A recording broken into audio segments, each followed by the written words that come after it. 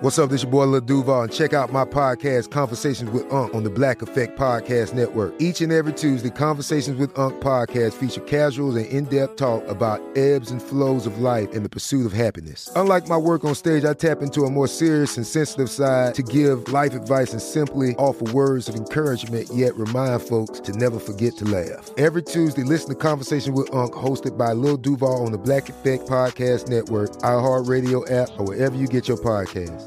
Presented by AT&T. Connecting changes everything.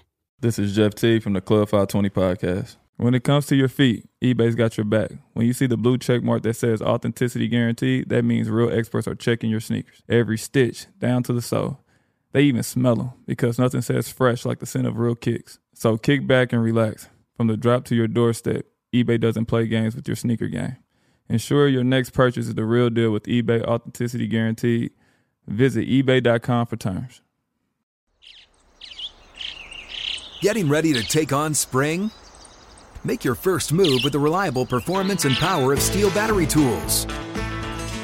From hedge trimmers and mowers to string trimmers and more, right now you can save $50 on select battery tool sets. Real Steel. Offer valid on select AK system sets through June 16, 2024. See participating retailer for details. The volume. DraftKings Sportsbook, an official sports betting partner of the NFL, is bringing you, yes, an offer that'll help you win money in the NFL playoffs. New customers, bet $5. That's it. $5. That's it. $5.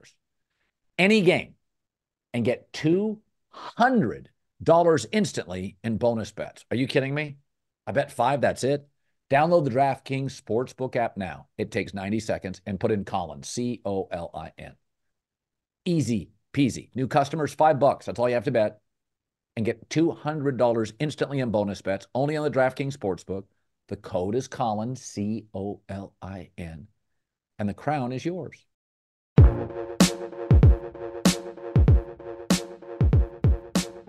What's up, everybody? Welcome back to the Draymond Green Show. As you know, I'm not really one to keep looking down when I'm doing anything, when I'm speaking, definitely when I'm doing an intro. But this intro will take quite a while because it is quite the resume, and I'm not going to butcher it. I'm going to give it all the respect that it's due. So I am going to look down and read you this intro, or better yet, this list of accolades. Bio, if you will. 12-time All-Star, 4-time All-NBA first team, 5-time All-NBA second team, 2 times All-NBA third teams. For those of you that may be like me, that is an 11-time All-NBA player. 7-time All-NBA first team defense, 2-time second team All-NBA All-Defensive team. For those of you that's a little like me, that's 9 all-defense teams. 5-time assist leader in the NBA, 6-time steals leader in the NBA, rookie of the year, 3rd all-time in assists, and 3rd all-time in steals. I am joined today by none other than the point guard himself, Chris Paul. CP, what's up, my brother? What up, Dre, man? Appreciate you having me. Absolutely, man. I'm excited to have you on the show. I must say, in looking at list of guests over the course of the 3 years of this show, if we went back to the start of this show, to the inception, even if we went back a year ago, I'm not sure that I could have forecasted Hell no. a guest on this show being Chris Paul. No chance. And yet, here we are, man. I am ecstatic. Like I said, I just want to say, number one, thank you. Man. For coming on this show. Anytime, for real, man. Crazy how life works. Absolutely. I mean, I could have never imagined that this was going to get here, and we're going to get into that. Yeah. We're going to get into that because that will, I think, get good. But in saying that, I want to go back to the beginning, man. Take me back to Winston-Salem, growing up as a kid, and you look at who you became in the NBA in your path. I know going back you always heard he's too small, he's this, he's that. Take me back to Winston-Salem growing up and just how it all started on the way here. Yeah, man, I grew up in Winston, and I played football and basketball, but I just always had to grind. You know what I mean? Like Absolutely. I had my older brother, CJ. I grew up as a little brother, always running in behind him and his friends. And I don't know. I had these goals or whatnot. My parents, I always had to work, whatever it was. That was like a job or whatnot. But when it came to sports, I just always been extremely competitive. Mm-hmm. You know what I mean? Absolutely. Whatever it is, if it's practice, if it's games, whatever it is.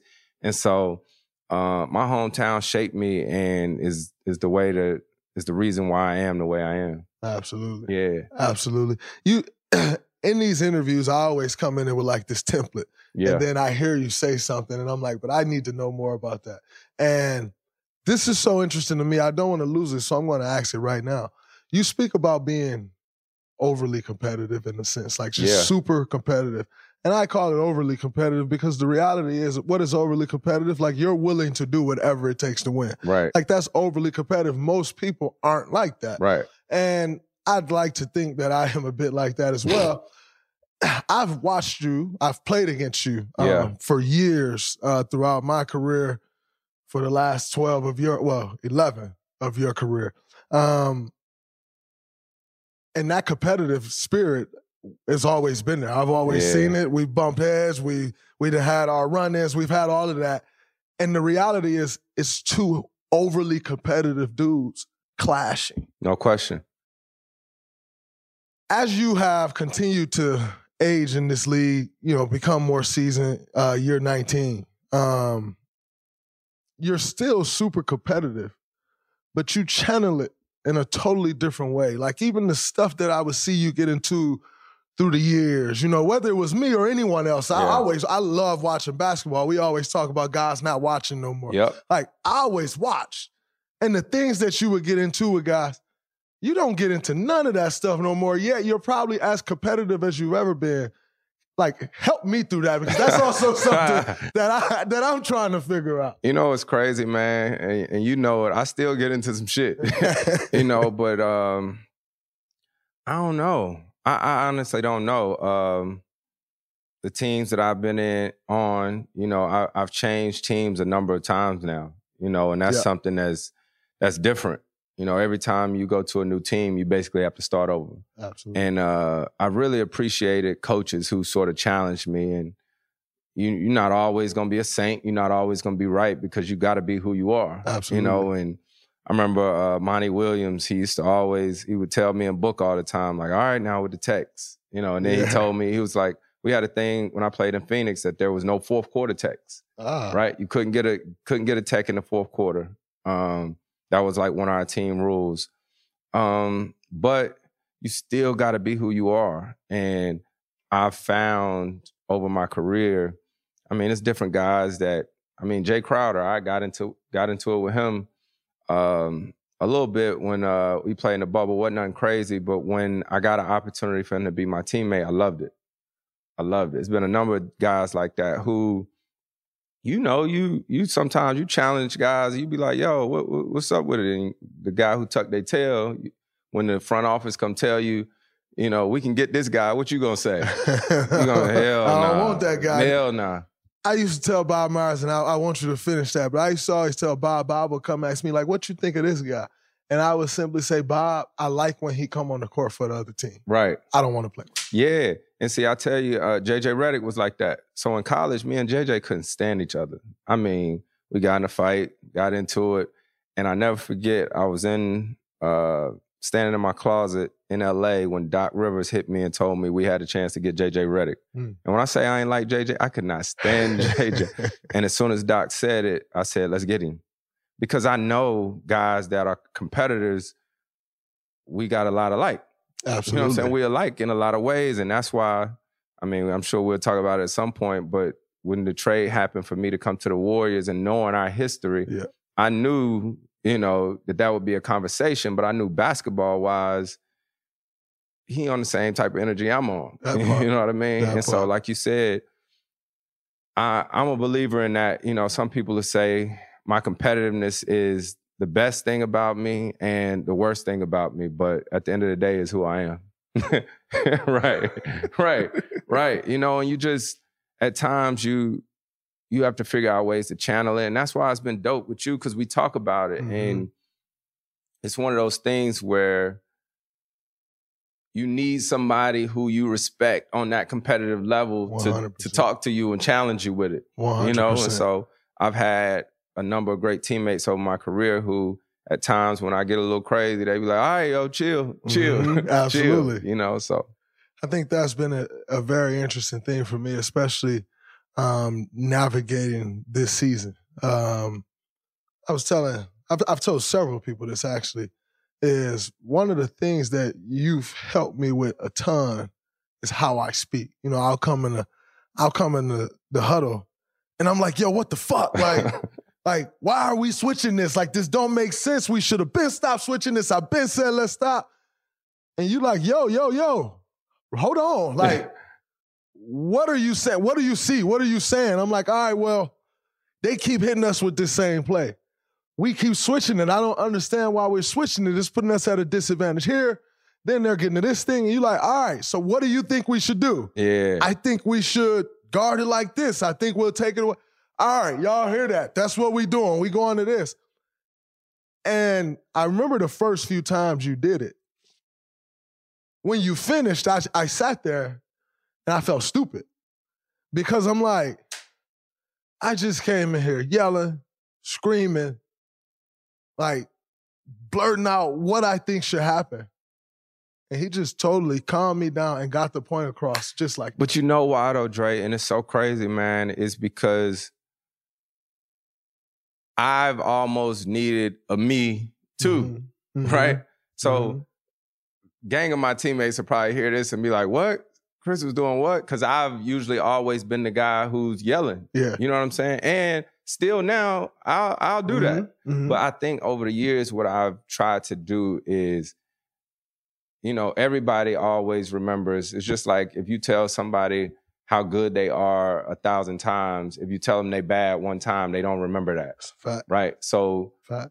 people may have whatever perception of me or whatnot, but for my whole career, I'm the guy who I text my teammates at night after a game, good job, this, that, and the third. You know what I mean? Yep. Like always encouraging them, but people are always gonna remember how you were sort of hard on them. But that is what it is. But like David West, back when I played in New Orleans, I never forget, he came to me one of my practices and he was like, hey, Peasy, you gotta chill.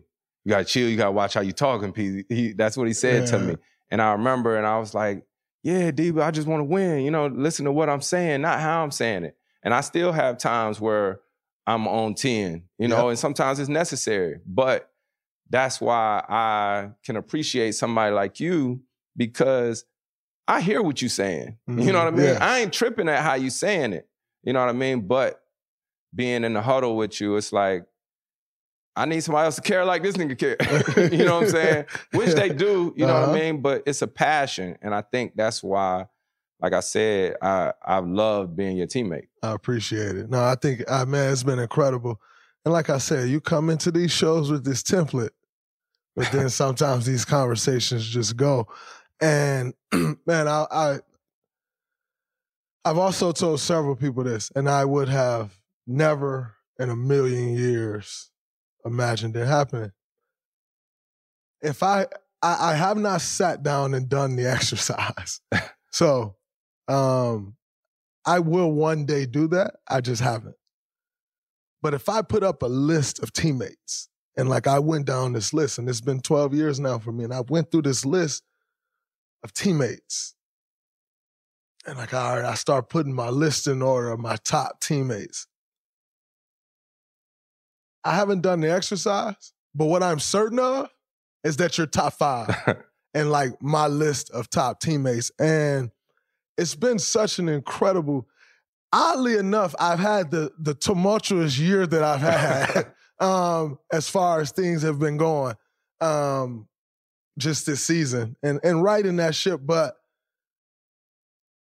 the time that I have been with the team and my practices, our practices and time spent together and games and all of those things, I'm like, yo, he represents everything that I could want in a teammate. Shit going wrong, first person to check on you. Stuff went right, first person to congratulate you. Yo, what you doing for dinner? What you doing with this thing? What you doing with that thing? Yo, what do you see on the floor? I'm seeing this, you seeing that thing. Across the board. And I'm like, wow, that's what I try to be for teammates. I try to be all of those things for teammates. A guy got an MRI. Yo, how was your MRI? Everything good with you? The moment you find out, sometimes you don't find out those things right away. You look online like, oh, you had an MRI. And so, just all of those things and checking all of those boxes. And I don't even know where I'm going with this, but I just want you to know that. You know what it is, Dre? It's crazy. And as long as we done competed against each other, right? I told you, when this trade happened, you was a free agent or whatnot. And I'll never forget when they called me and said it was a possibility. And people wouldn't even notice except for my family. I told them, I said, well, I don't want to come if Draymond ain't signing back, right? And that's why me and you always talk about it, the social media world and all that, they don't never really know what's really happening. And so I didn't want to come to the Warriors without you being here. Absolutely. And so as much as we didn't fought and got into it and all that, I saw the way that you protected Steph, Clay, all them guys over this time, man. And it was like, damn, if we can figure it out, and we can play and be on the same team, it's gonna be hell for the other teams, and Absolutely. So that's what I've appreciated, man. And regardless of how the season been so far, that's where the ups, the downs, the wins and losses, they come. But that's why we keep saying in our locker room, we gonna be fine. We gonna be fine. Mm-hmm. And I think for me, you go through these things and you're trying to sort through the things, trying to figure it all out. And I think for me, the thing that I can always turn back to is but I got some guys that I want to make this right for. Regardless of what you may go through mentally, for me mentally going through, yo, I'm probably done. I don't even know if I can really handle all of these things no more, is this really what I want to be doing anymore? And going through and processing all of those emotions and feeling those feelings, I think for this is the, and going through all the things that I've went through in my career, the ups, the downs, I feel like this is one of the first times I really just took a step back and allowed myself to feel it. And it's necessary. Mm-hmm. And it's been dope to be on that journey with you and the guys and all this stuff, man. But it's crazy for me to see because all the guys that are retired, the guys who came before us, it's a lot to bear. Mm-hmm. It's a lot. Mm-hmm. It's a lot of pressure. It's a lot thrown at us, not just to be the best athlete, but life. Absolutely. You know what I mean? And so to try to hold it all together for everybody is what we all try to do. Yeah. And that's why it's been dope to be able to lean on each other. You know 100%. What I'm saying?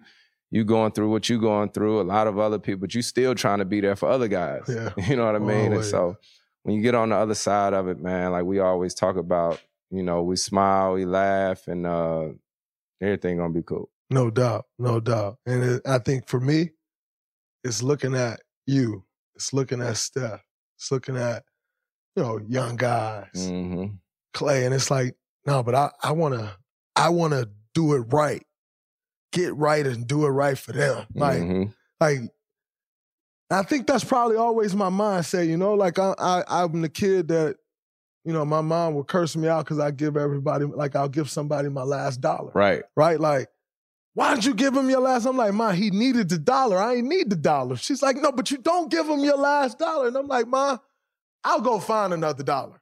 He needed that dollar. And I mean, now that I'm your teammate and I can see it and played alongside you and I see your life, you do so much for everybody.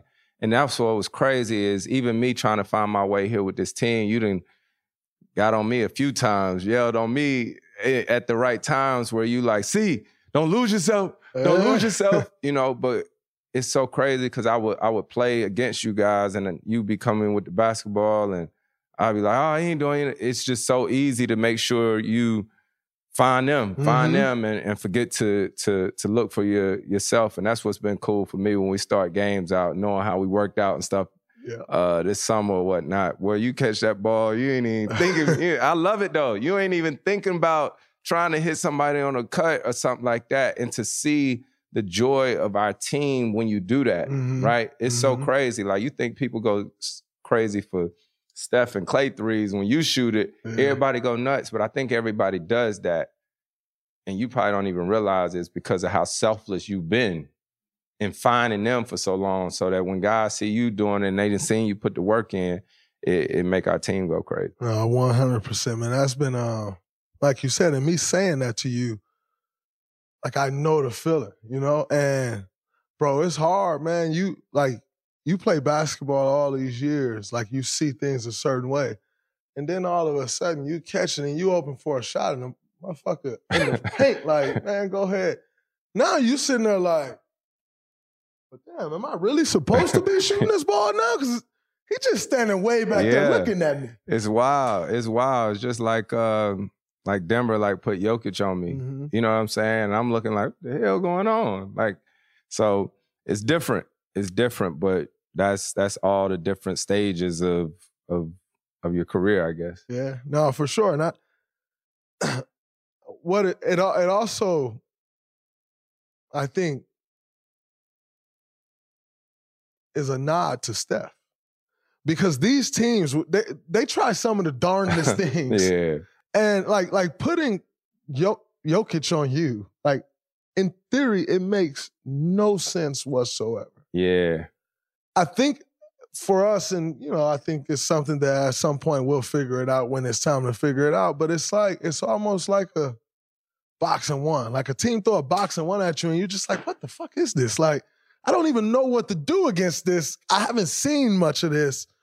It just kind of throw off your rhythm a little weird. bit. Yeah, it's weird. I told Steve that. I said, we got to practice that or something a little bit because, I ain't never seen this. You know, like, if he guard me, with all due respect, give me the ball and just get out the way. Out the way. Yeah. No, for sure. I think I was having a conversation with Coach Izzo the other day.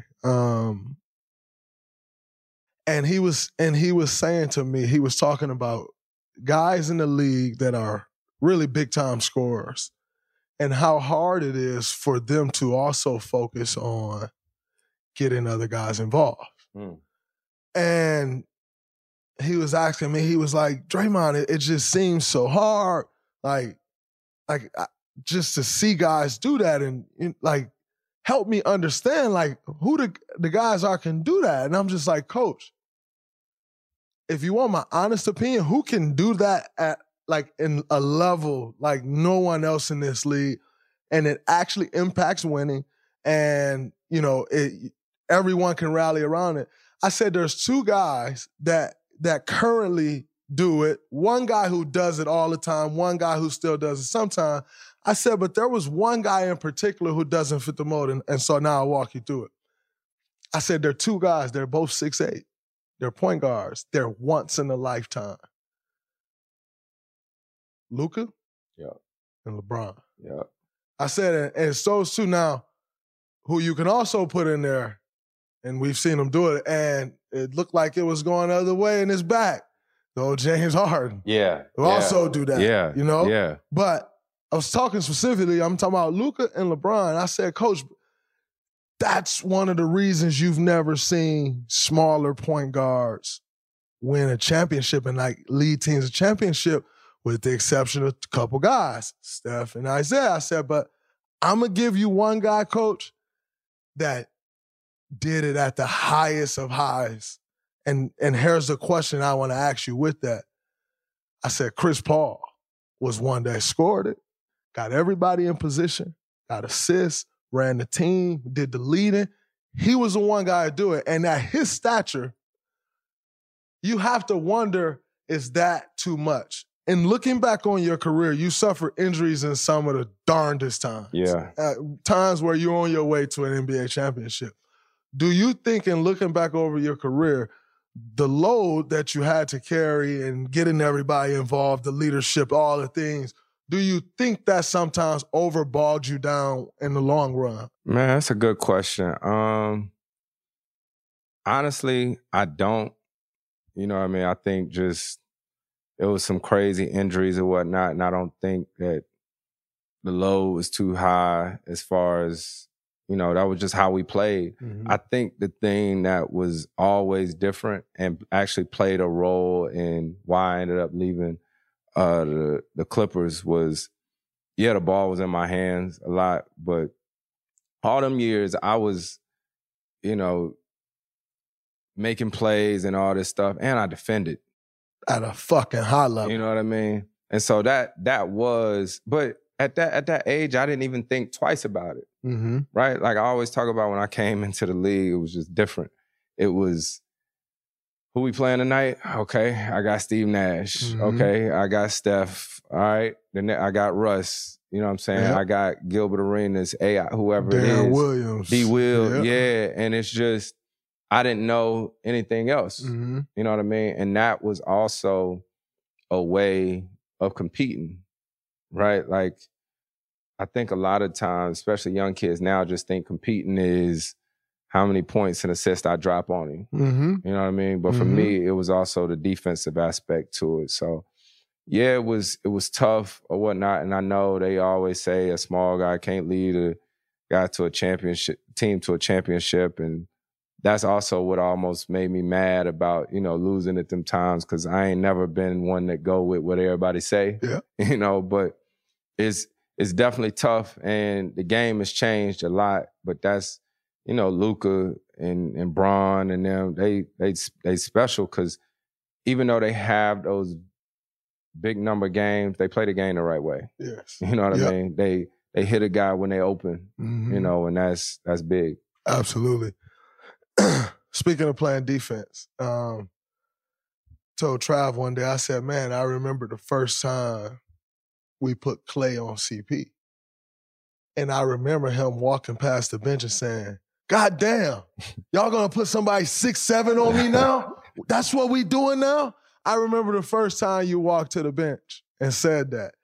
But the NBA started changing with that. Like, yeah. Everybody start doing that. All of a sudden, you looking up now, you got 6'7" guy on you, got a 6'9" guy on you. Look at like Jaden, like Jay, I get their names confused. I think it's Jaden McDaniels in Minnesota. The one in Minnesota, like, yeah. Dude, legit 6'9", chasing point guards around. No question. Like, every time. And he keep up, he got lane. Like, the league started changing with that. What type of adjustment did you feel you had to make? Because you still start getting your midi, like you still getting your same things, you're still getting right whenever you wanted to get right. But what challenges did that present when the league started doing that? It really wasn't that big of a change for me, because I done played out of the ball screen my whole career. And what those guys had in height, I had over them in quickness. Yeah. You know what I mean? I think some of the guys that, and it's crazy to play this long, because it's guys that I appreciated, like, guarding me, right? Like Tony Allen. Yes. I remember when Tony Allen retired, or we played them in a playoff series or something, I texted TA, like, after the game or something, just like, I appreciate the competition. Absolutely. You know, and so it's crazy, man. I used to be on that type time all the time, where it was, I'm about to play against like another primetime guard, and I walk out onto the court and the other team put like a wing on me or something like that. I used to say that. I used to say it to the coach. I used to be like, oh, that's what y'all on? Y'all got a point guard coming into the league and you don't want to throw him to the fire, huh? Like, I was just on that type of energy, you know, and is what it is, but I mean, I just felt like people was ducking. Yeah. You know what I mean? And I know, like you said, like, the league was changing because they trying to figure out, you know, ways to slow you down or whatnot. But regardless, my coaches would tell you at that time, you know, if you wrote up on the board or something like that, that Matt Barnes was going to guard such and such, I would stop the meeting. No, coach. Nope. I got, you know what I'm saying? Yeah. And that's just how I was brought up in the league. Now, though, Yeah, JK, one of y'all can run around. JK, you got him. Wiggs, you got him. You got him. You go and run around with him, whatever. But back then, it was just, them coaches know they was trifling too. You're supposed to. They're a rook. Throw them out here. Teach them how to play defense. That's where the league was different back in the day. Dude, hand you 35, 40 or whatnot. Who cares? You'll be better the next time. Mm-hmm. That was them welcome to the NBA moments everybody always talk about. They was different then. Yeah. You look at guys' welcome to the NBA moment now, and you like, man, what? Our welcome to the NBA moment was like, yo, bro gave me 50. Like I remember KD giving me 51. I remember that. Yeah, but that just breeds some competitiveness in you, like some type of competition in you. You know what I mean? But that's fact. And then speaking of defense, I have to ask this. So again, I'm going to repeat: 9-time all defense, 7 first team, which I must say I'm pissed off because I'm on his tail now. I'm at 8, although I ain't got as many first teams. I'm at 8.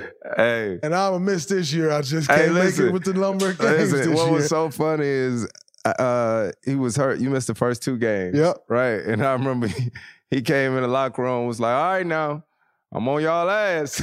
I'm on y'all. I gave y'all a couple game head start. I gave y'all a couple head start. You know what I'm saying? But you already know what it is. No, for sure. And I have a specific question. So I'm going to repeat again. 9-time all defense, 7 first team. That's impressive, man. When Patrick Beverly said Chris Paul is a chair, 9-time all defensive team, 7 first team. When he went on ESPN and said, we all know Chris Paul a chair. This is Colin Cowherd from The Herd with Colin Cowherd. Angie's List is now Angie, the nation's largest home service marketplace. They're here to help homeowners get all their jobs done well. Angie has helped over 150 million homeowners care for their homes. Whatever your home project, big, small, indoor, outdoor, come to Angie to connect with and hire skilled pros to get the job done well. Listen, I've got a couple of things in a bathroom in my house. Got to get it fixed. I don't have time, and I'm not good at it. Angie is. With just a few taps on the app, you can have Angie tackle your home service project start to finish. With over 200,000 pros in their network, Angie makes it easy to research, compare, and hire pros to ensure a job done well. With 29 years of experience combined with new digital tools to simplify the process, Angie makes completing home projects really easy. It's your one-stop shop. Angie can help you find the best price for your project by comparing quotes from multiple pros in just a few taps, or book services at an upfront price based on local data. They get the difficulties that can come with home projects. They get it. Why not make it as simple as possible? Get started at Angie.com. That's ANGI.com, or download the app today.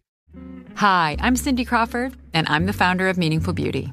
When Dr. Sabah and I decided to do a skincare line together, he said to me, we are going to give women meaningful beauty. And I said, that's exactly right. We want to give women meaningful beauty, which means each and every product is meaningful. It has a reason to exist. It's efficacious. You're going to get results. And then you just go out and live your life.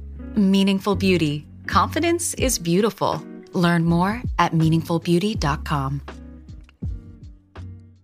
Hey guys, this is Matt Jones, Drew Franklin from the Fade This podcast. We got a great episode coming up, picks in all the sports, football, basketball, we do them all, but here's a preview of this week's episode. Do you think it's more embarrassing to dye your hair or to have hair plugs? I don't think either are embarrassing if you're not trying to conceal it and act like you didn't. Okay, so you think if you just come out and go, I got hair plugs.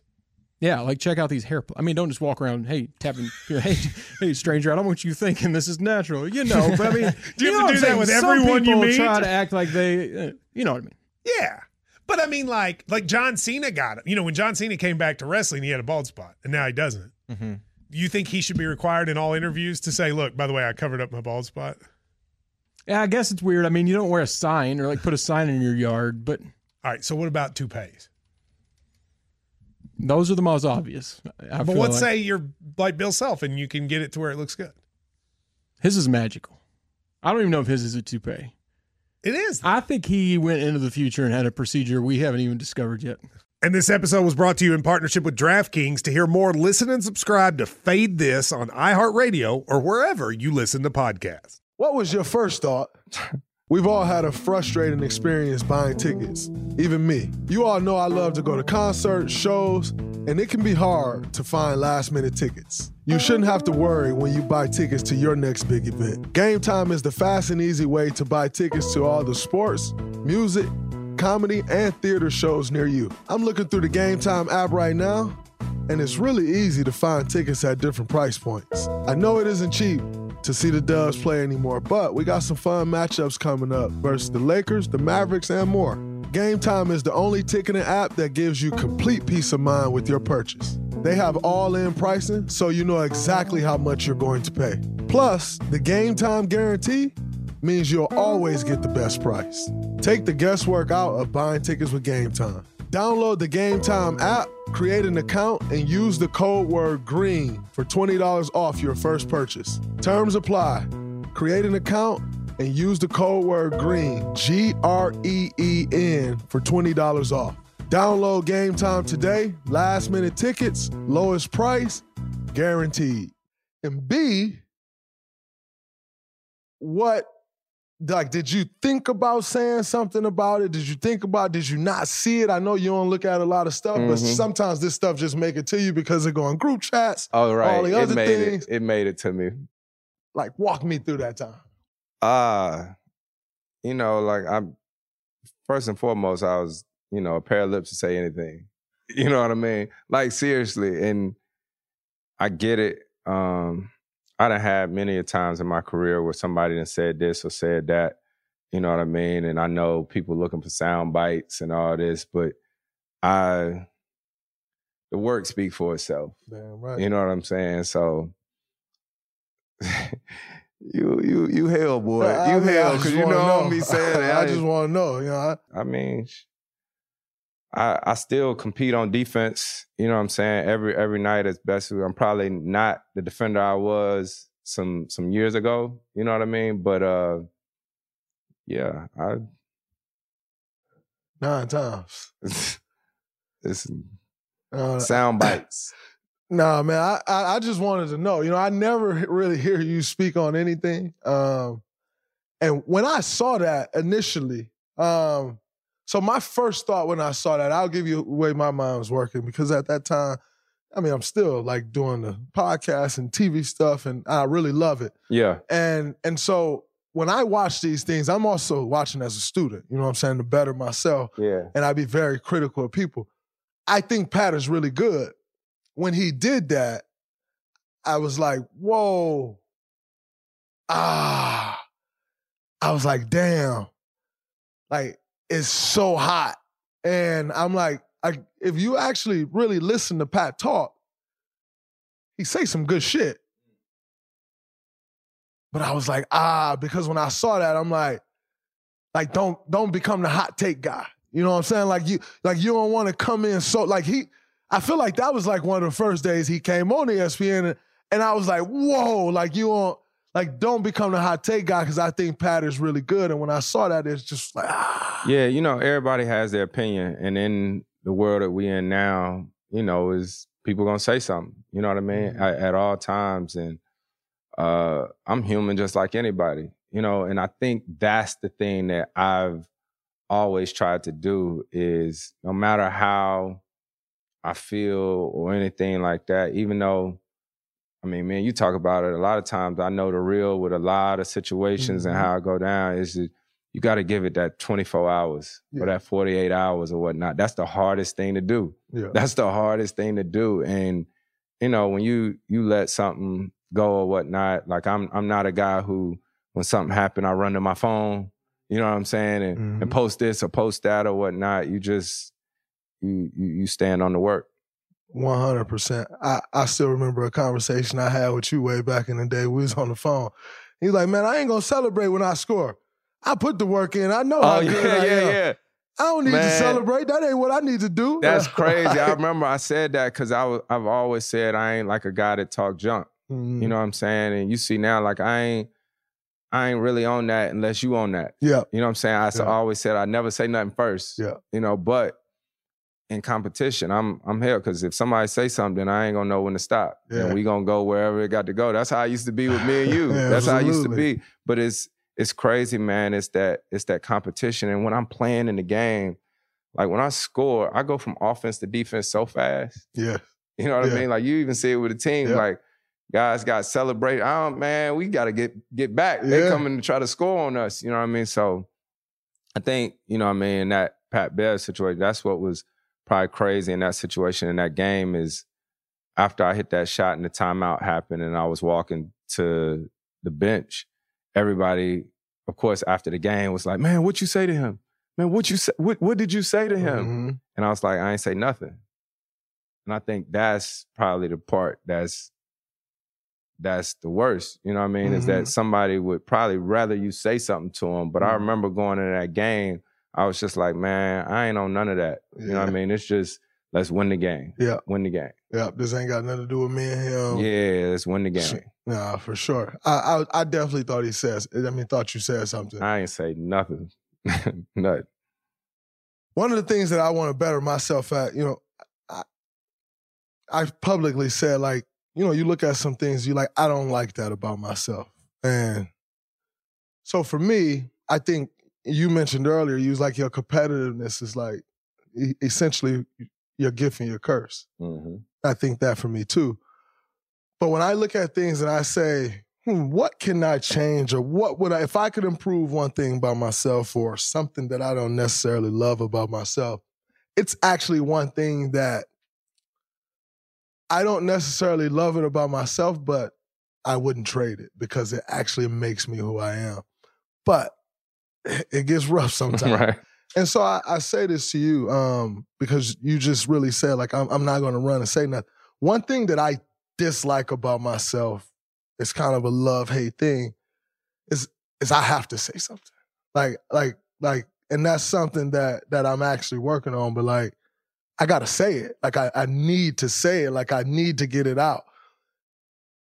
At times I struggle where I'd hold things in because I need to say it so bad and I just hold it in and bite my tongue and then it come out the absolute wrong way. Like, you know, you look at some of the situations I've had, some of them, KD's situation, for instance, like, I had actually been trying to work through that thing with people, like trying to work through it.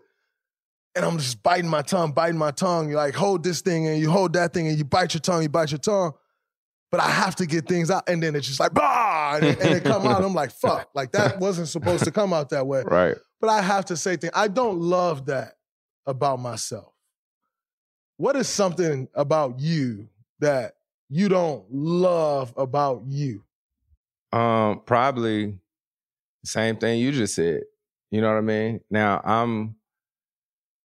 I'm going to say it. Now, I'm probably not going to say it just like right then and there, but I'm very, like, you know, like if it's some type of issue or anything like that with a person or with a team or whatnot, I'm going to have a conversation. You know what I'm saying? It's not always the best thing, but it's what I have to do to feel better. You know what I mean? Yeah. And so that's something.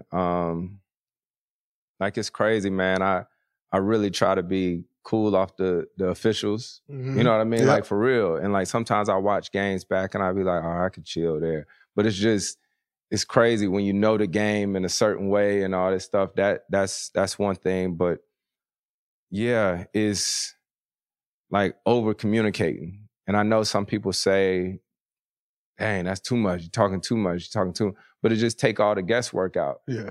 And I think for me, that's what I battle with is I try to pick my spots when I'm gonna say something and when I'm not.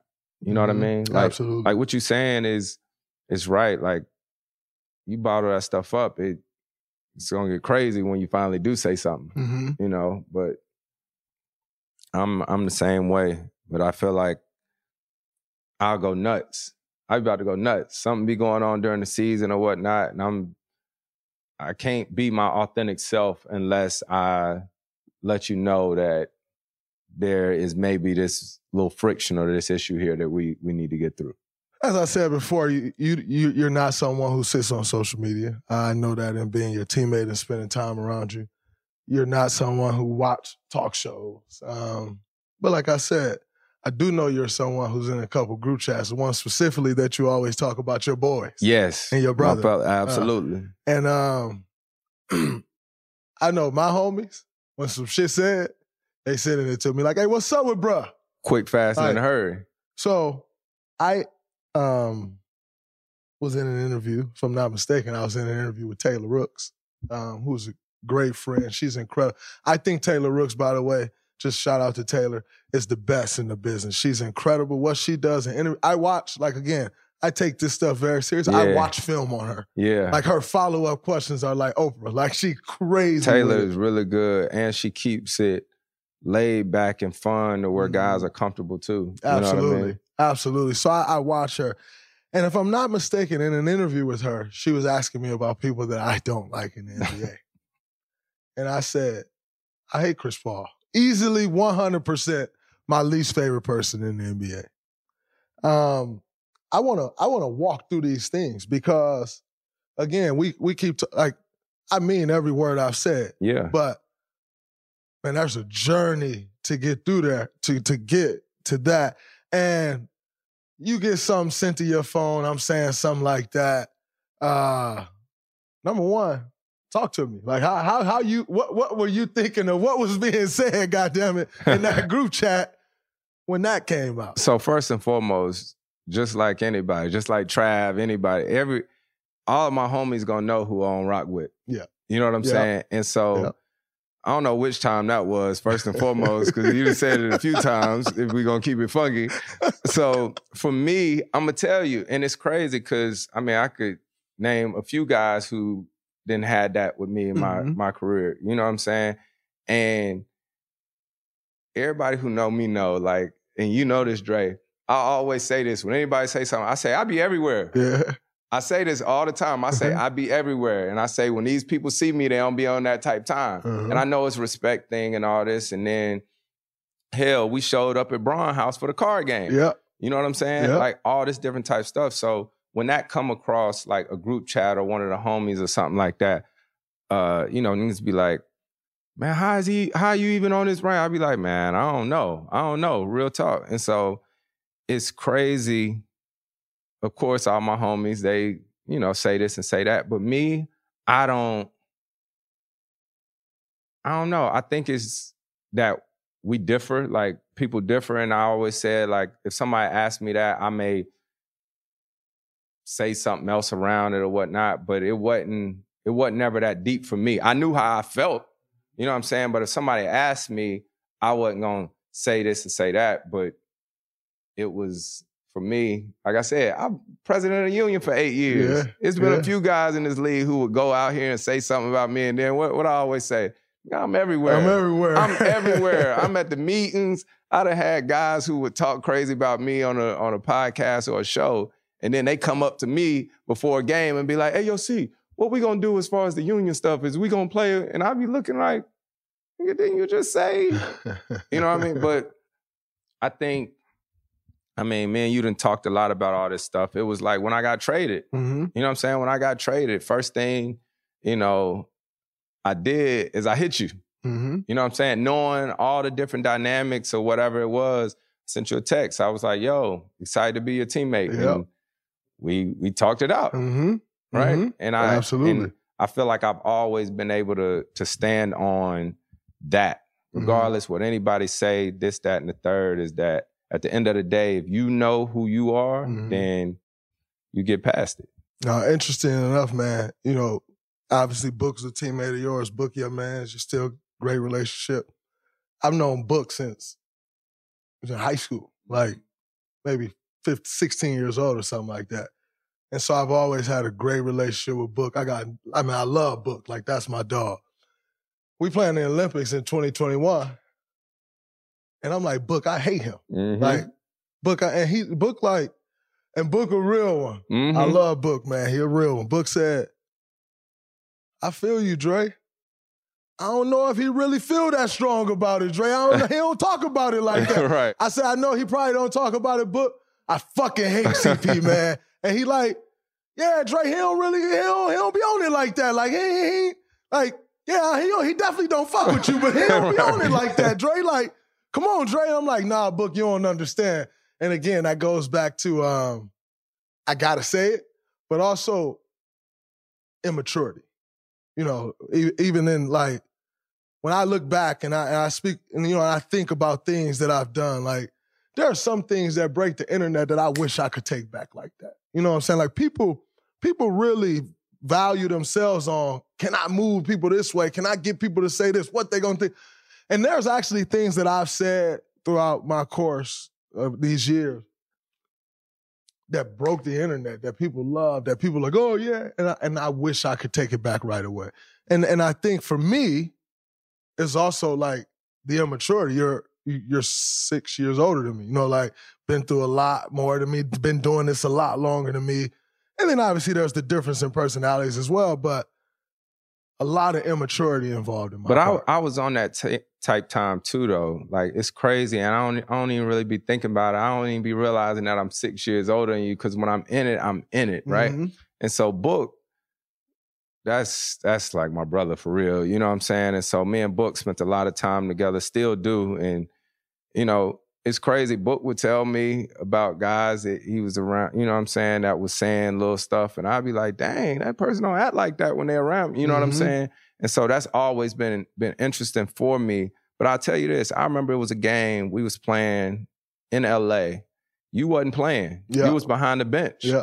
You was behind the bench. I don't know what year it was, but something happened or whatever during the game. You stood up, said something, I said something, and that's the type time it was. Yep. That was the lead. It wasn't like social media like that. People wasn't putting it all over the internet or whatnot, but it was a competition thing, man. And for me, that stuff can escalate. And I always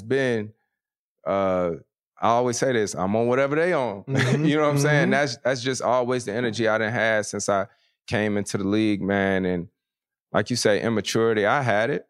I still got it at times too. I ain't no saint by no means, but it's a process, and you start appreciating different players in this league. You appreciate even being able to play at a high level and all that. But I told you, out of all the guys that, I told Steve this, I feel like I told the team that out of all the guys that I didn't really had like beefs with over my career, you know, that I could care less if I talked to him or whatever. I said, I'm glad I got an opportunity to be teammates with you. Straight up, man. And I mean that when I say it, because, you know, you get a chance to see for real, you know, why y'all was winning championships, you know, the competitiveness, all that, man. So, and I mean that, you know what I mean? I'm glad we get a chance to be on the same team. 100%, man. Like I said, as you know, I feel the same way. And I think, man,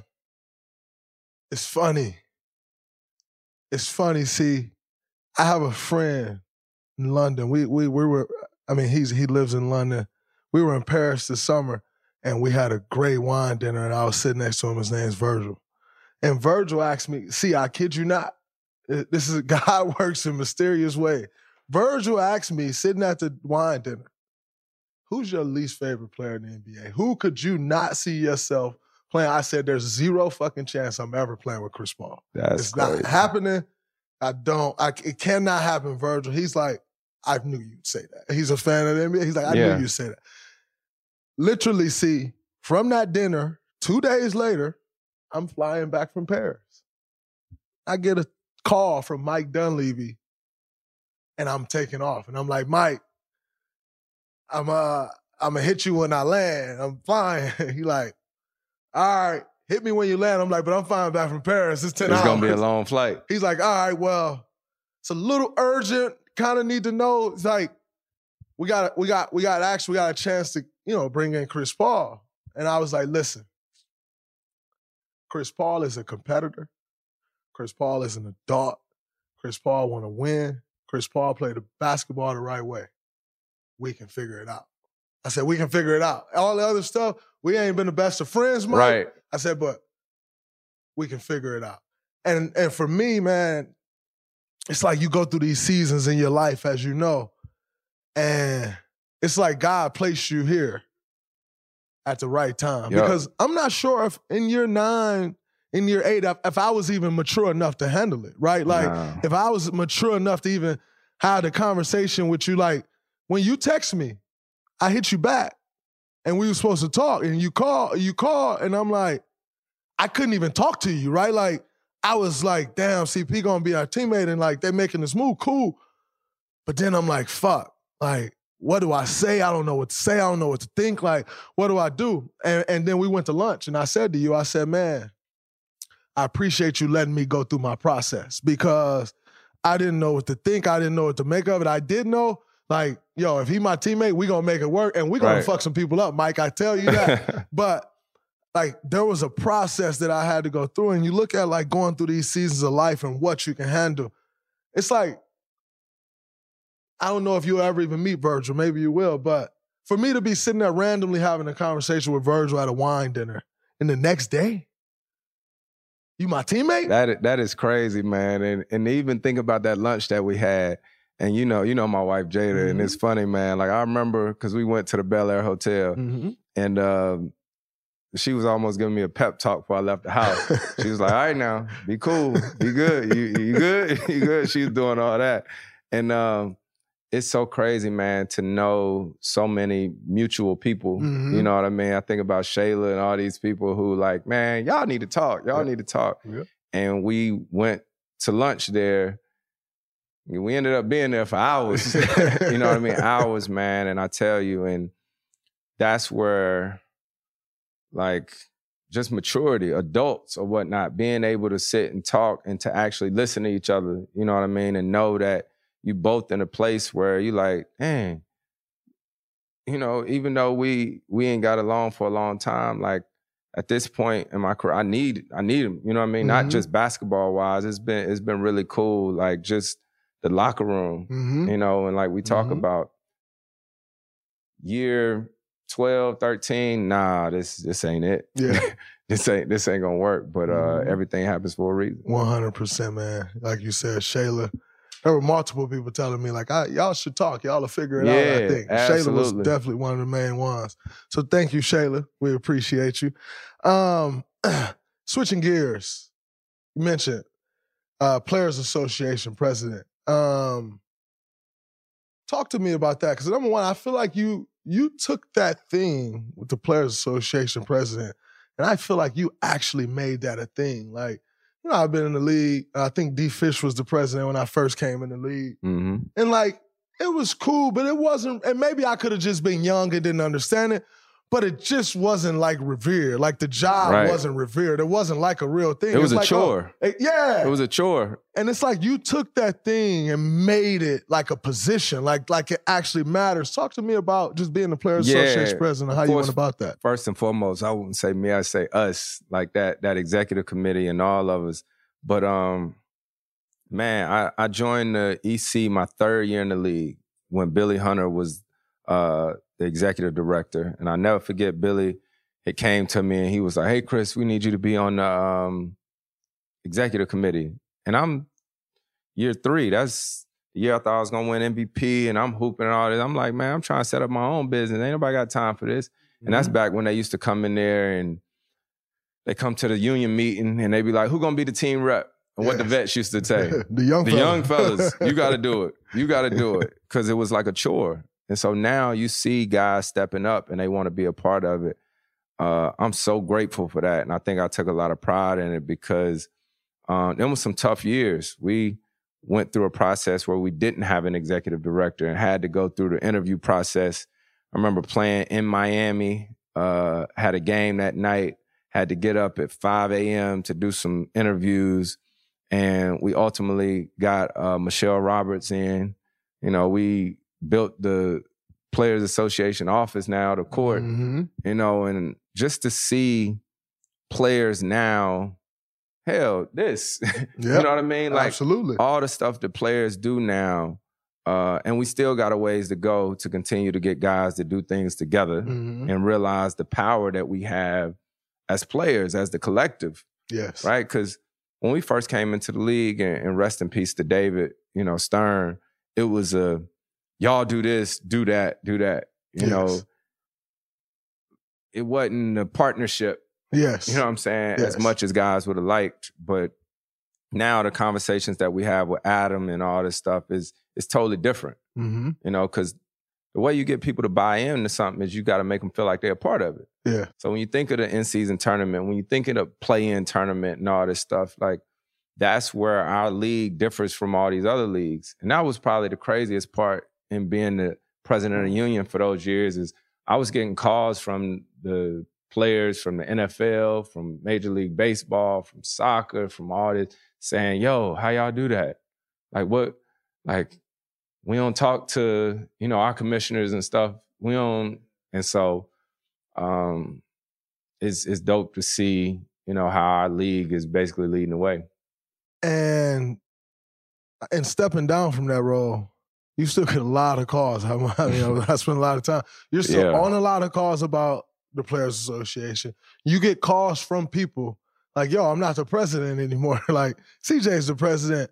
What has it been like in you stepping down from that role? But again, I think that is also a testament to the work you did and what you made the position mean. Yeah. That you're still getting those calls as if you're the directors. I mean, as if you're the president still. You know what it is even before CJ got nominated, I would talk to CJ a lot about things, but we got a little group of guys with Kyle Lowry, Dwight Powell, CJ, and us.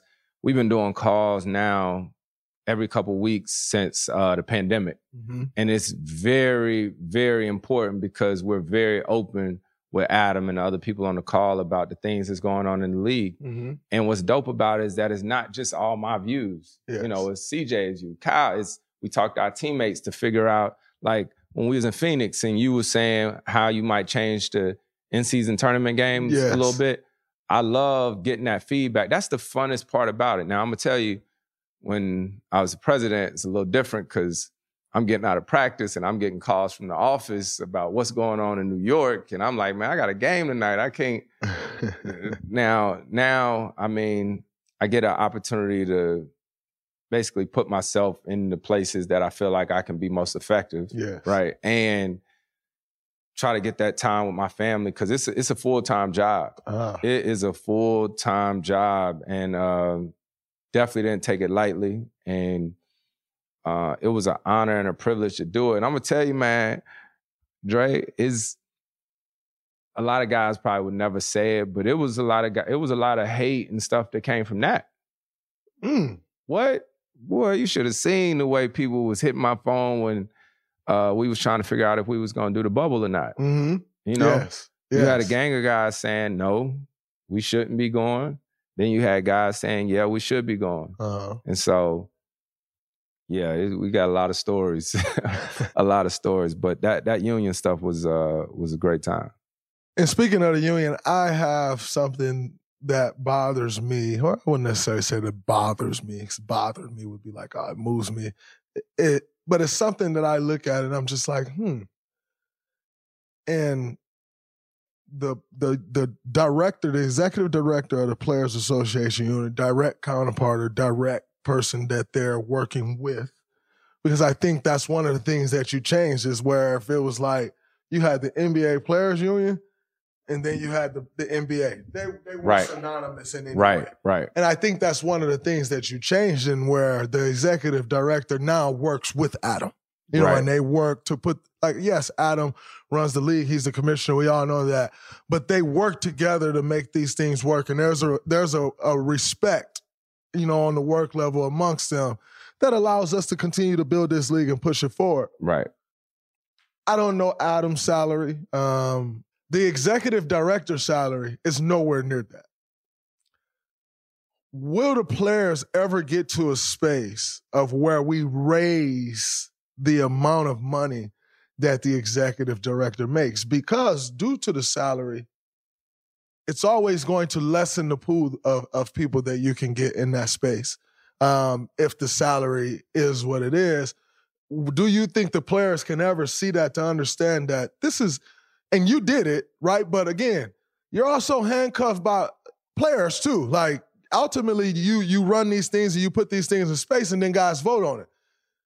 Do you think the players will ever understand that this is a business and the person in charge of this business is in charge of 50% of $10 billion per year, BRI, whatever it is. I'm not sure what the exact number is today. Right. But just call it 50%. That person is in charge of 50% of $10 billion. Do you think us as players, or, you'll retire someday and I'll retire shortly after, but do you think the players will ever reach a space where they say that position and needs to be viewed different, the salary needs to be raised, because also based on that salary is how that person is going to be viewed going into the negotiation table?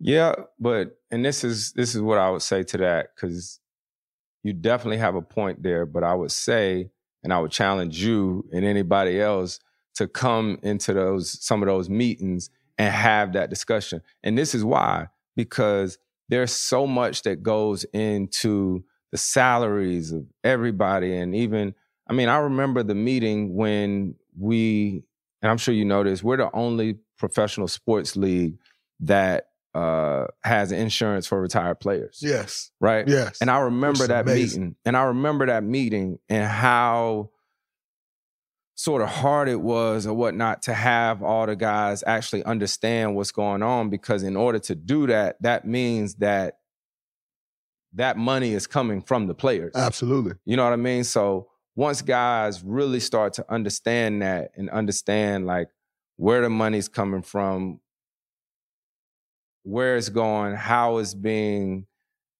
sort of filtered out as far as the union and all this stuff, I think, it's definitely a conversation that can be had, But I think the other thing that a lot of people would be surprised is to see the pool of names who are in these interviews. Yes. Right? Yes. Obviously, there's a confidentiality aspect to it, but I can say this. It blew my mind to see the names that were trying to be the executive director.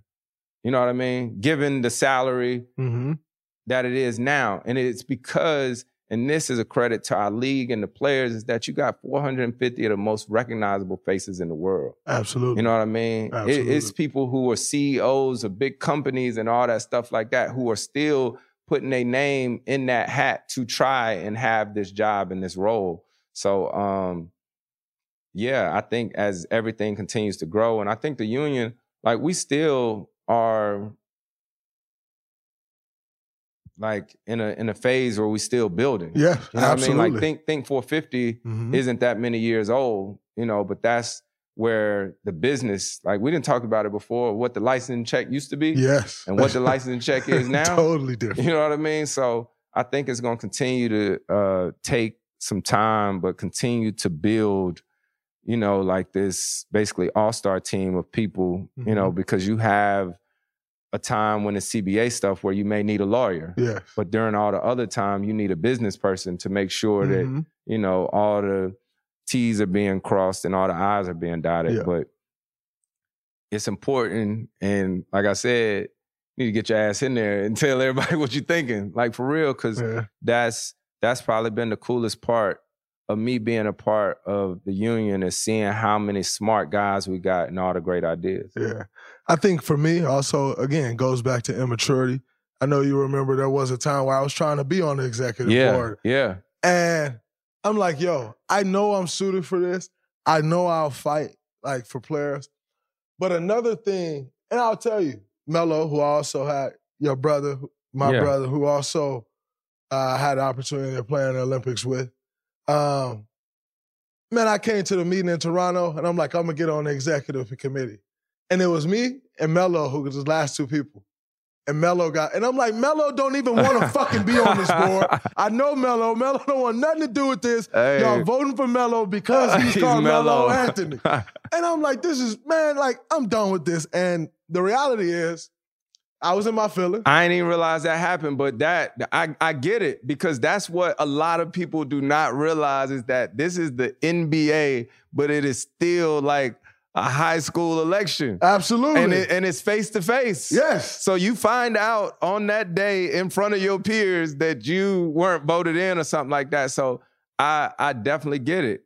I know a couple other players who that sort of happened to, and it's crazy, man, because like I said, I can still remember the day that I ran for president. Like, somebody nominates you. Mm-hmm. You know what I'm saying? Like, somebody nominates you. Yeah. And I wasn't even sure about running for president. And I know Roger Mason had ran too, and I don't know who else did. But yeah, that's enough. Like, I get what you're saying, but even, and it's hard to say because you are who you are or whatnot, but even if you're not on the EC, on the executive committee, because it take a lot of time. Yeah. It take a lot of time, man. But I think there's a way to find out if every so often you just jump on the call to get your ideas. Yes. And see, that's what I did when I was president, man, is that what helped was that I could get Bron on the line if need be. Yeah. I could get to Book. I could get to Steph. I could get to any of these guys or whatnot. And it was a lot of guys who at the time would be like, "Damn, why C ain't hit me? When you say you don't fool with me?" So hit one of the other guys on the EC, you know, but I would try to make sure that I got feedback from other guys around the league about how they would feel. Yeah, no, and I know from being in those meetings and seeing you talk to different people, I know you was taking that feedback. And I thought that was great. And like you said, and just pushing this to where it is. With Andre taking over, I know Andre has his plans with his fund and all of those things that he's been working on, putting together. Whole time he's been playing here, and now he's on the other side of the fence as a player. But Andre just recently took over the Players Association as the executive director interim. Do you see a world where he may continue and say, this, because he was on the committee with you and all of those things? You know, it's funny, man. I don't know. I don't think Dre wants to. You know what I mean? But that was kind of news to me or whatnot. But Dre, man, I talk about him all the time because think about all them years. We talk about how we was competing. Yeah. He was on the Warriors too. And when I was in Houston, when I was in LA, and so I couldn't stand Dre as far as hooping. But Dre was my vice president along with James Jones at one point. And it's still crazy to think about how well me and Dre worked together through all of that stuff, given the dynamics between our teams. But I don't know. I hit Dre after he took over and told him, like, man, I'm here if I can help with anything.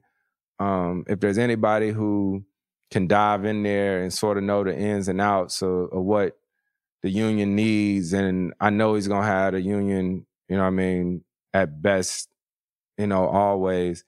It's just crazy to see that, you know, because we always talk about we can't even see retirement right now. And so it's just crazy to think about all we did as far as the union and to know that he actually like be in the office and all that, having to see what's going on now. So I'm wishing him the best with that. And I don't know. Well, you say you don't think Dre want to do it that long. Well, then I say let's get a satellite campus in LA. Guys be struggling to get a gym in LA, so we get a satellite NBA players office in LA. You know, Dre, listen. In 3-4 years, when you like, you know what, I'm done. I'm tying the strings up. I'm throwing them on a wire. Could we see Chris Paul as the executive director? You absolutely cannot. You absolutely cannot. But I will always be a phone call away just because, man, I learned so much there. And I'm going to tell you what's so crazy is we talked about an office and a gym in LA at one point, man. But Dre, we're going to have to talk about these expenses. Yeah, buddy. We got to talk about these expenses. They're going to have to raise the dues. Yeah. They're going to have to raise the dues because all this stuff is good and well. But these are ideas that I think are valid. But like I said, the players, we're going to have to talk because we never raise the dues or whatnot. But if guys really want to see this, stuff can happen. Yeah. But gotta it's going to cost. I think dues needs to be raised anyway. The reality is dues may have been raised $5,000 since I've been in the league 12 years. Inflation alone. Come on, man. We can look at inflation and we can talk about that. Now, granted, Dre will be at the next meeting.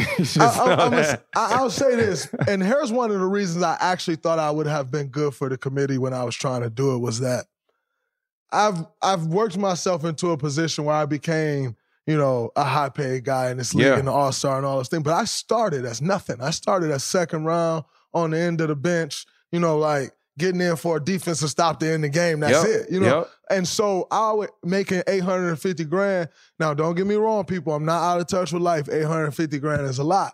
But when you're making $850,000 living out here in the Bay, you slice that in half, that's $400,000. You got an agent fee, 3%. You got my rent was 4 or 5 times the amount as rookies in other markets. So I'm paying that, and I'm making that money. I ain't making much money. And so my thing was, I know how it feels to be at the bottom, and I know how it feels to be so I know how those guys feel. And that's why I thought I would have been good for the committee. In saying that, so when I say we should raise these dudes, know that I'm not some out-of-touch guy that's looking at these rookies who and like, yo, they should pay more too. Like, no, number one, you get what you pay for in life. Exactly. So, and if you know the ins and outs of the union and all the things that the union provides and the things during the summer, the trips, all of this different type stuff, like I think we have a very, very, very good union. Absolutely. You know what I mean? So those conversations do come up at times. Chris's need to be paid. Chris's chins need to be paid more. The Ron Klimpners need to be paid more. But I tell you what, and I'm saying this on this podcast, the dues definitely need to be raised. You've had inflation take place. We're still doing all the same things. And guess what? Another thing is we all know more now. See, we know more about life now. And these are the things that we want the union to provide.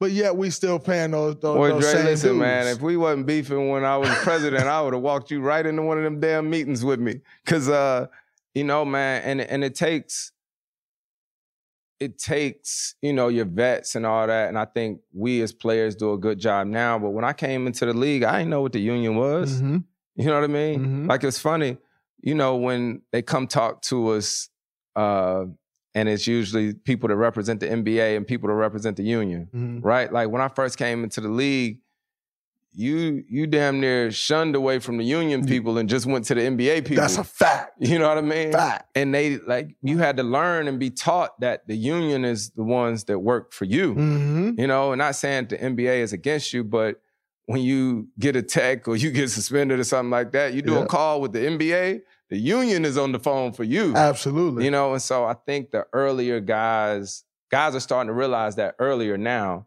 is that the union is in place to help and make sure that they, are able to go back to school. You know what I mean? The union to pay your tuition or whatnot, to go back to school or whatnot, man. And I know people will say I'm biased, but I'm so grateful to the people at the union, the Latoyas, the Chris's, the Rons, everybody. I don't want to leave nobody out. All of y'all, man, I'm so grateful for how you taught me. Like I tell people all the time, I had a business class on steroids, right? I had a business class on steroids because, I know what a 20-year lease for where the union office is, in that part of New York. I know how expensive that is. I know what the salaries are like. I know what the employees are like at the union office when they want to raise, and so they taught me a lot and they still teaching me, and I'm grateful for it. That's incredible.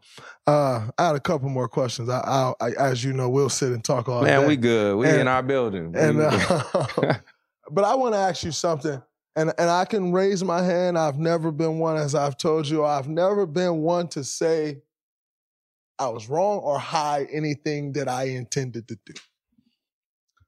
So I come into the league, Warriors were the laughing stock of the NBA, and I walk in the locker room and I meet Steph Curry and Klay Thompson, and I'm working out with these dudes, and I'm like, yo, these dudes are special, man. I've never seen nobody shoot the ball like this. You came in the year after Klay's rookie year. Yeah. Okay. Right after the lockout. So 12. year. Yeah. Yep. And I'm like, these two dudes are special. Let me figure out what I can do to help these two. And that was my goal from the beginning. As you come in, you start to see the lay of the land. You start to realize there's prior relationships. There's this, there's that. This guy know him. This guy know that. And so I learned through the grapevine that CP and Steph are close. And I'm like, okay, cool. That's cool. Nice. Yep, they saying these dudes is the next young dudes out the West. I got to figure out how to change this relationship if I can, because what I learned is, you know, y'all both growing up in North Carolina, families knew each other, y'all knew each other, had a really good relationship.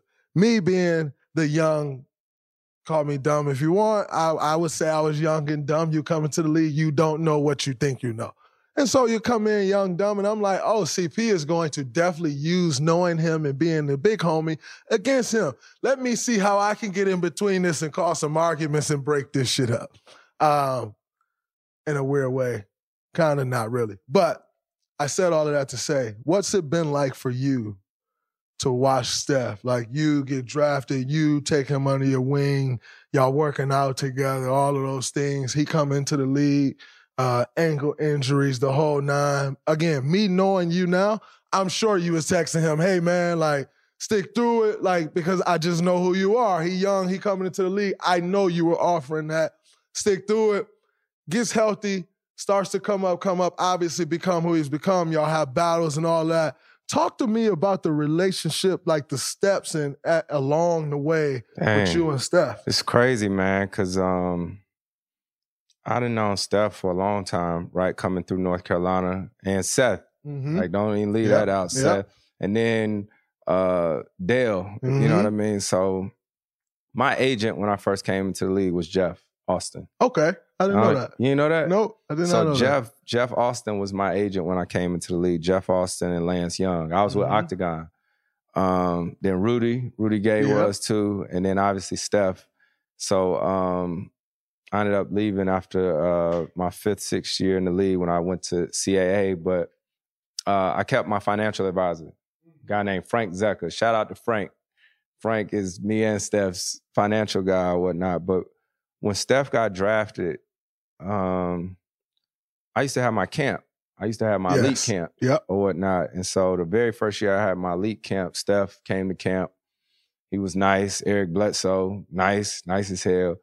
And so my family went to Disney World in Orlando. My wife, like little Chris, my parents, everybody. And Steph went with us. Steph went to Disney World with us, and we worked out and all that.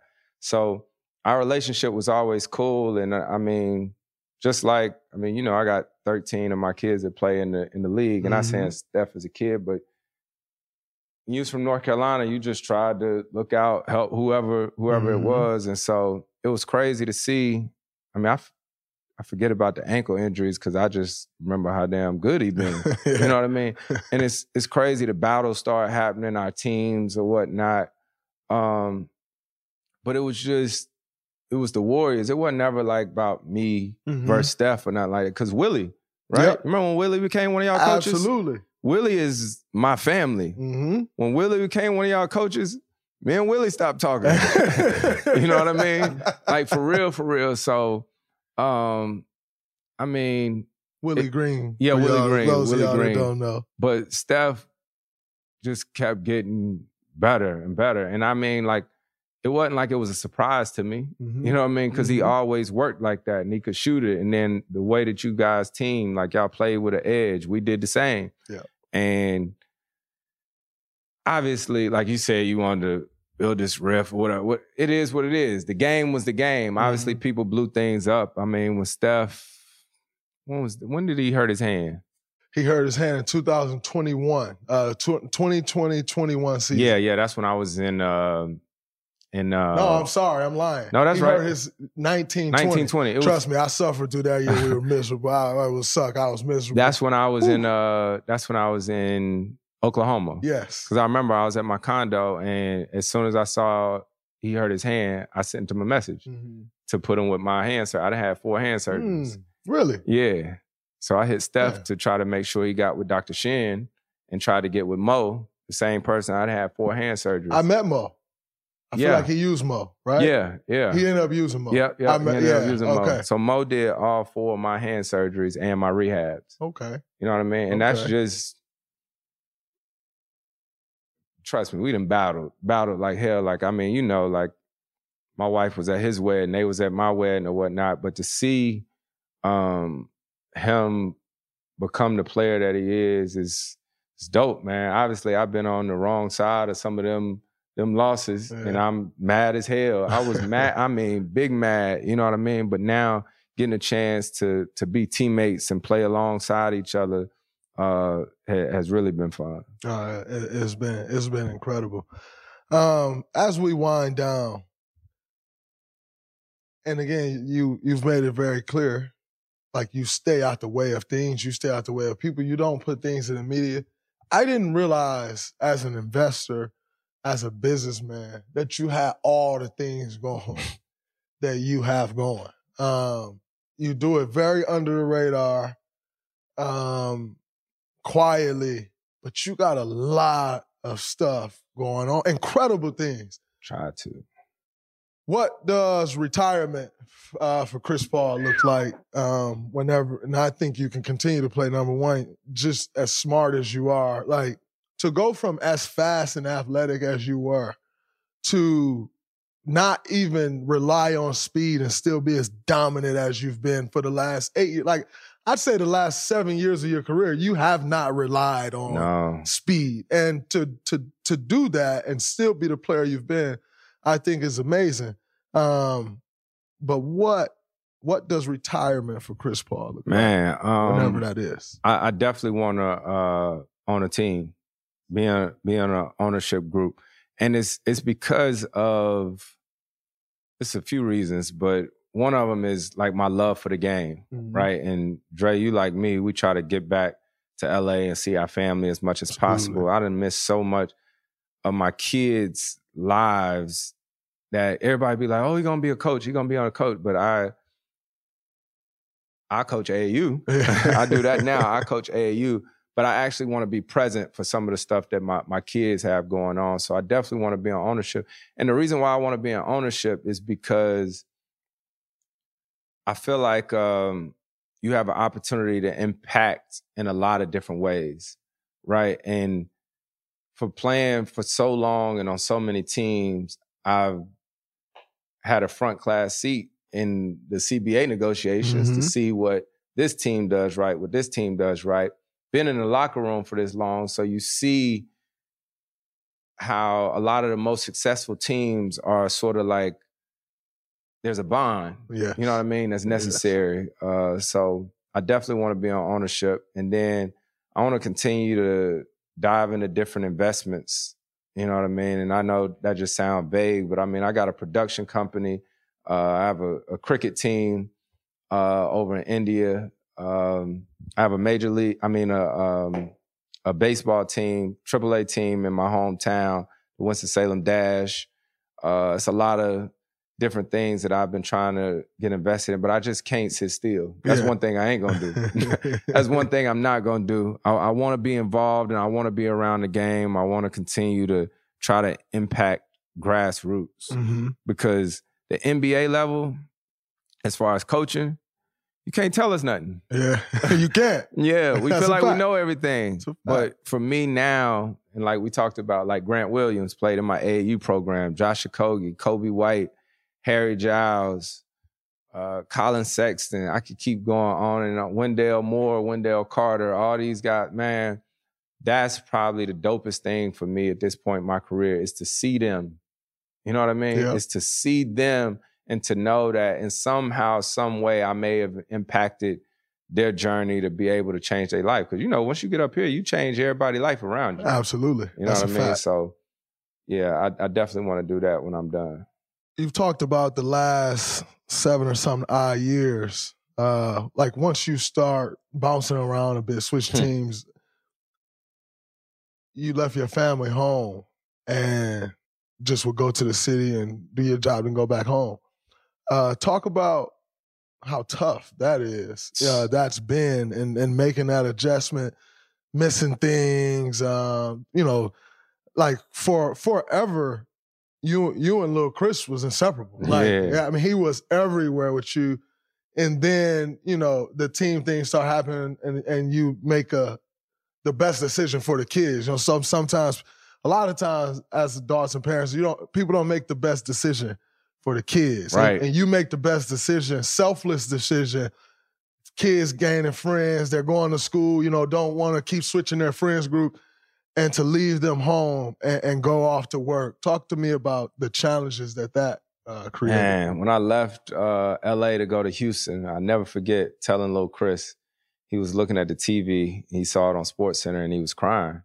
And I told him, he said, "Dad, do I have to go?" And I said, "Chris, Dad can't be himself on the court if you're not there with him." Right? And so the thing happened in Houston. I got traded to OKC. Me and my wife, it's crazy, man, because Chauncey Billups, that's my big brother there. And Chauncey. Love Chauncey. Chauncey, when we played with the Clippers, Chauncey had told me that Piper and his kids weren't going to be in LA. And I never forget, me and my wife, we was like, "Oh, you tripping, Chauncey. Well, that ain't never going to be me." Mm-hmm. Me and my wife thought it was going to be 1 year. Then we was like, okay, just do it 2 years. Now this is year 5. But it's crazy because probably this season is the most I've been able to see them. Yes. And Steve does a great job of letting us know, when we're going to be off and stuff, man. But it's hard. It's hard, as you know, because the game is played for 3 hours. Yes. You know what I mean? Yep. The game is 3 hours. And as soon as that game is over, we are regular human beings. Absolutely. Right? Who just want to Absolutely. know our kids are good, our family is good, and all that. And so I think that's probably going to be a bigger part of my story when I'm done playing than I realized. Yes. Is what I've been able to do being away from them, because that's a huge part of my life, and we always say, fill your cup. Mm-hmm. You know what I mean? So whenever I get a chance to see them, it definitely fills my cup, man. But it's crazy. You guys and the team have really helped with that. But I go back to that first year when I did it. Yes. Shea. You always hear me talk about Shea. Yeah. You always hear me talk about Shea, Darius Baisley, Lou Lou Dort. Mm-hmm. Them boys, them for life. I don't care what they got going on, anything, man. They know they can always call me because that was my first year being without my family, and they became that for me. Okay, that's incredible, man.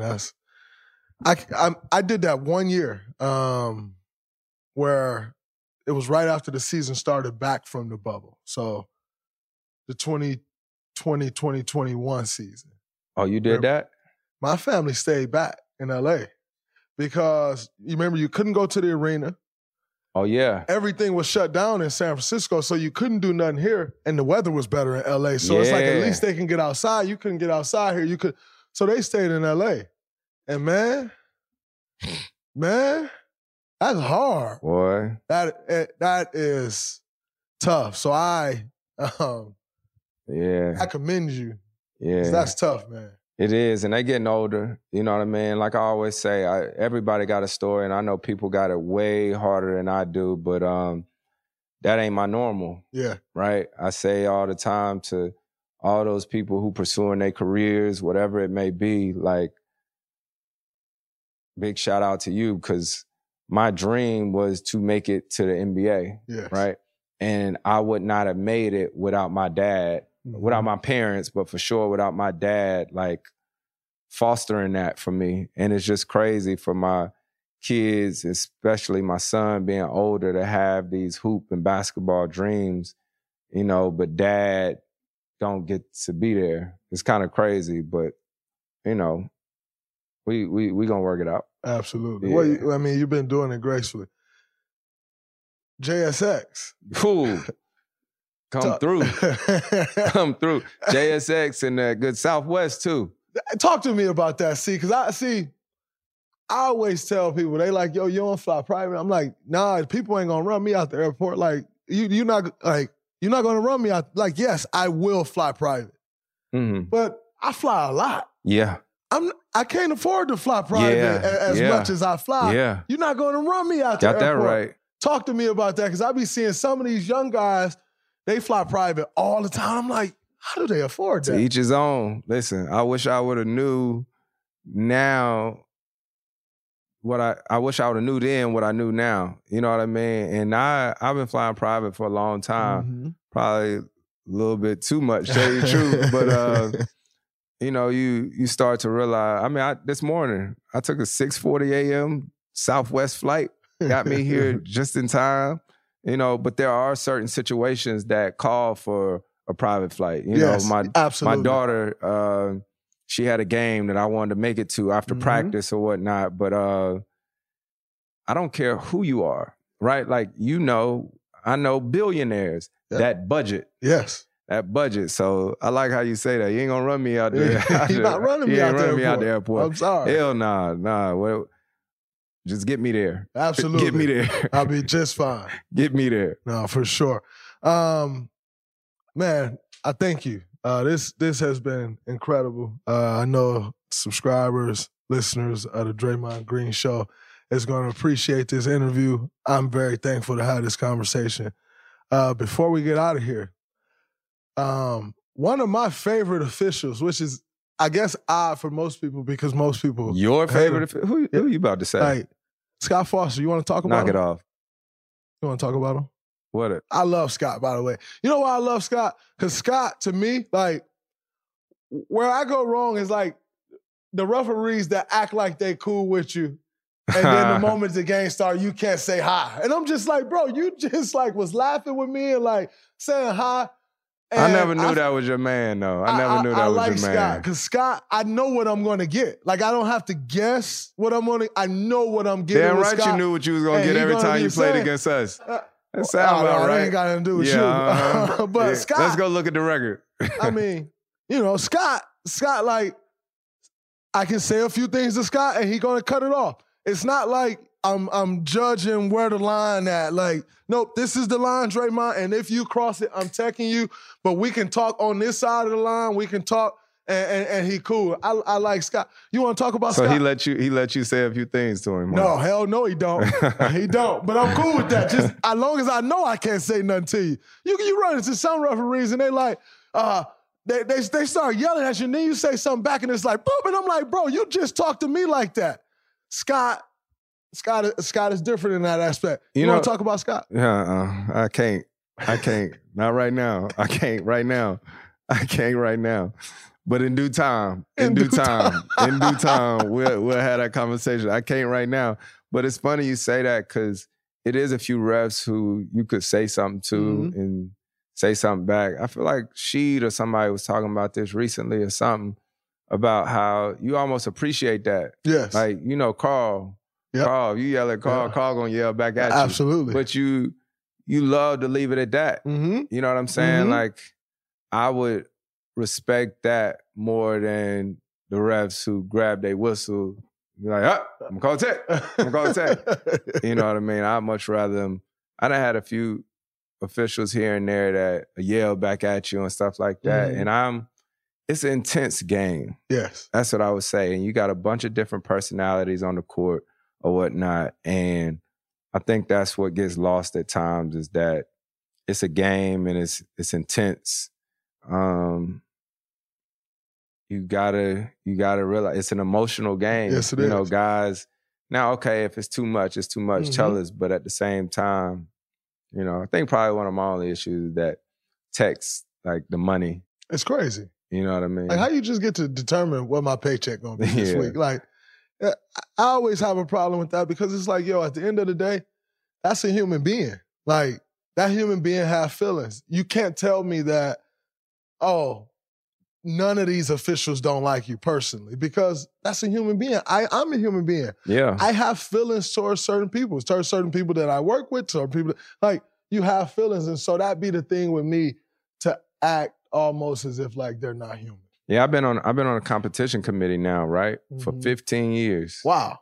You know what I mean? So people who don't know what that is, that's a 2.5 hour meeting every so often going over the rules of the game. You know, I've been doing that for a long time now. And I stayed on that because I get a chance to learn. Yes. You get a chance to learn, like, all these different, it's some great basketball minds that be on them calls, man. And I know some people probably like, damn, how you got time for that? You do the union stuff, you do this stuff. But you get to learn. And, you know, the competition committee is how the in-season tournament came about. It's how the play-in tournament came about. It's how the shot clock resets back to 14 now. It's all the different rules of the game, and you see that's why it's constantly changing. Like, I don't even know if I'm allowed to say it, but it was one meeting years ago where they talked about getting rid of the corner three.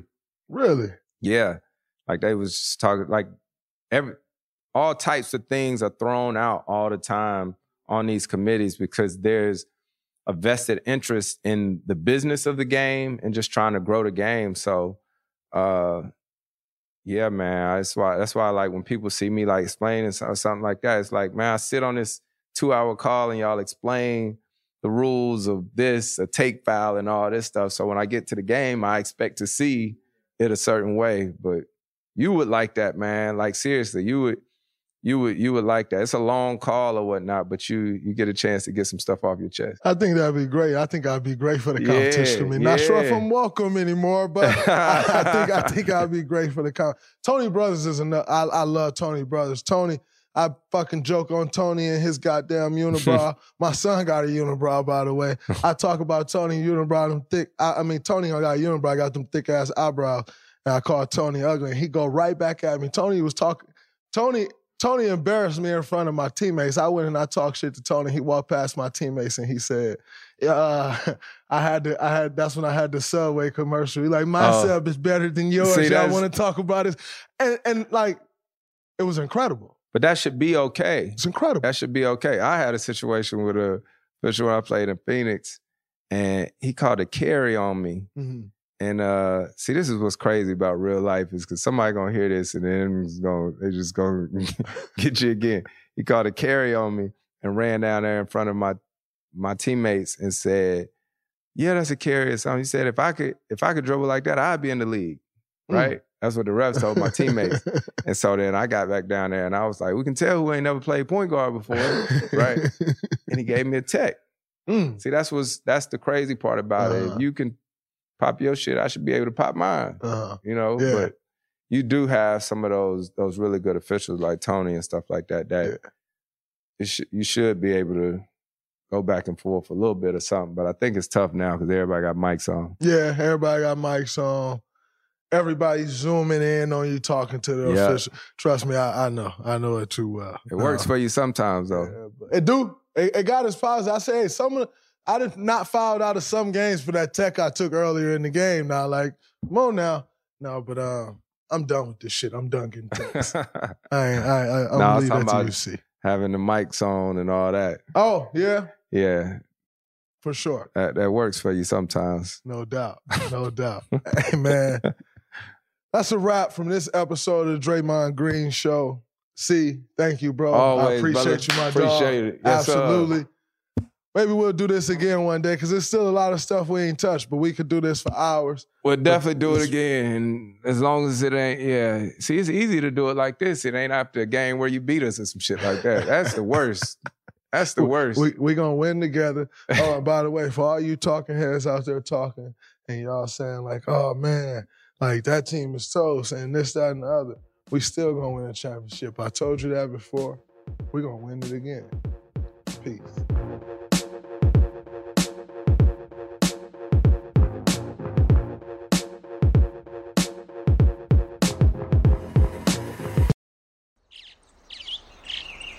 Getting ready to take on spring? Make your first move with the reliable performance and power of Steel battery tools. From hedge trimmers and mowers to string trimmers and more, right now you can save $50 on select battery tool sets. Real Steel. Offer valid on select AK system sets through June 16, 2024. See participating retailer for details. If a new house is on your wish list in the next 5 years, grow your savings faster and experience your dreams with an Ohio Homebuyer Plus account from Kemba Financial Credit Union. A savings account specifically designed to save for a new home where you can earn 7% APY, a $500 matching bonus, and a $1,500 mortgage closing cost credit. Learn more at Kemba.org. Offer expires March 31st, 2025. APY equals annual percentage yield. Restrictions apply. NMLS 292230. Equal housing lender. Federally insured by NCUA. With the new Dexcom G7, you can achieve better diabetes results without painful finger sticks. It sends your glucose numbers to your compatible phone or watch so you can always see where you are and where you're heading. See how food and exercise affects your glucose, making it easier to spend more time in range and lower your A1C. Take more control of your diabetes with the #1 recommended CGM brand. It's easy to get started today at Dexcom.com. That's Dexcom.com. Dexcom data on file 2023. If your glucose alerts and readings from the G7 do not match symptoms or expectations, use a blood glucose meter to make diabetes treatment decisions. For a list of compatible devices, visit Dexcom.com/compatibility.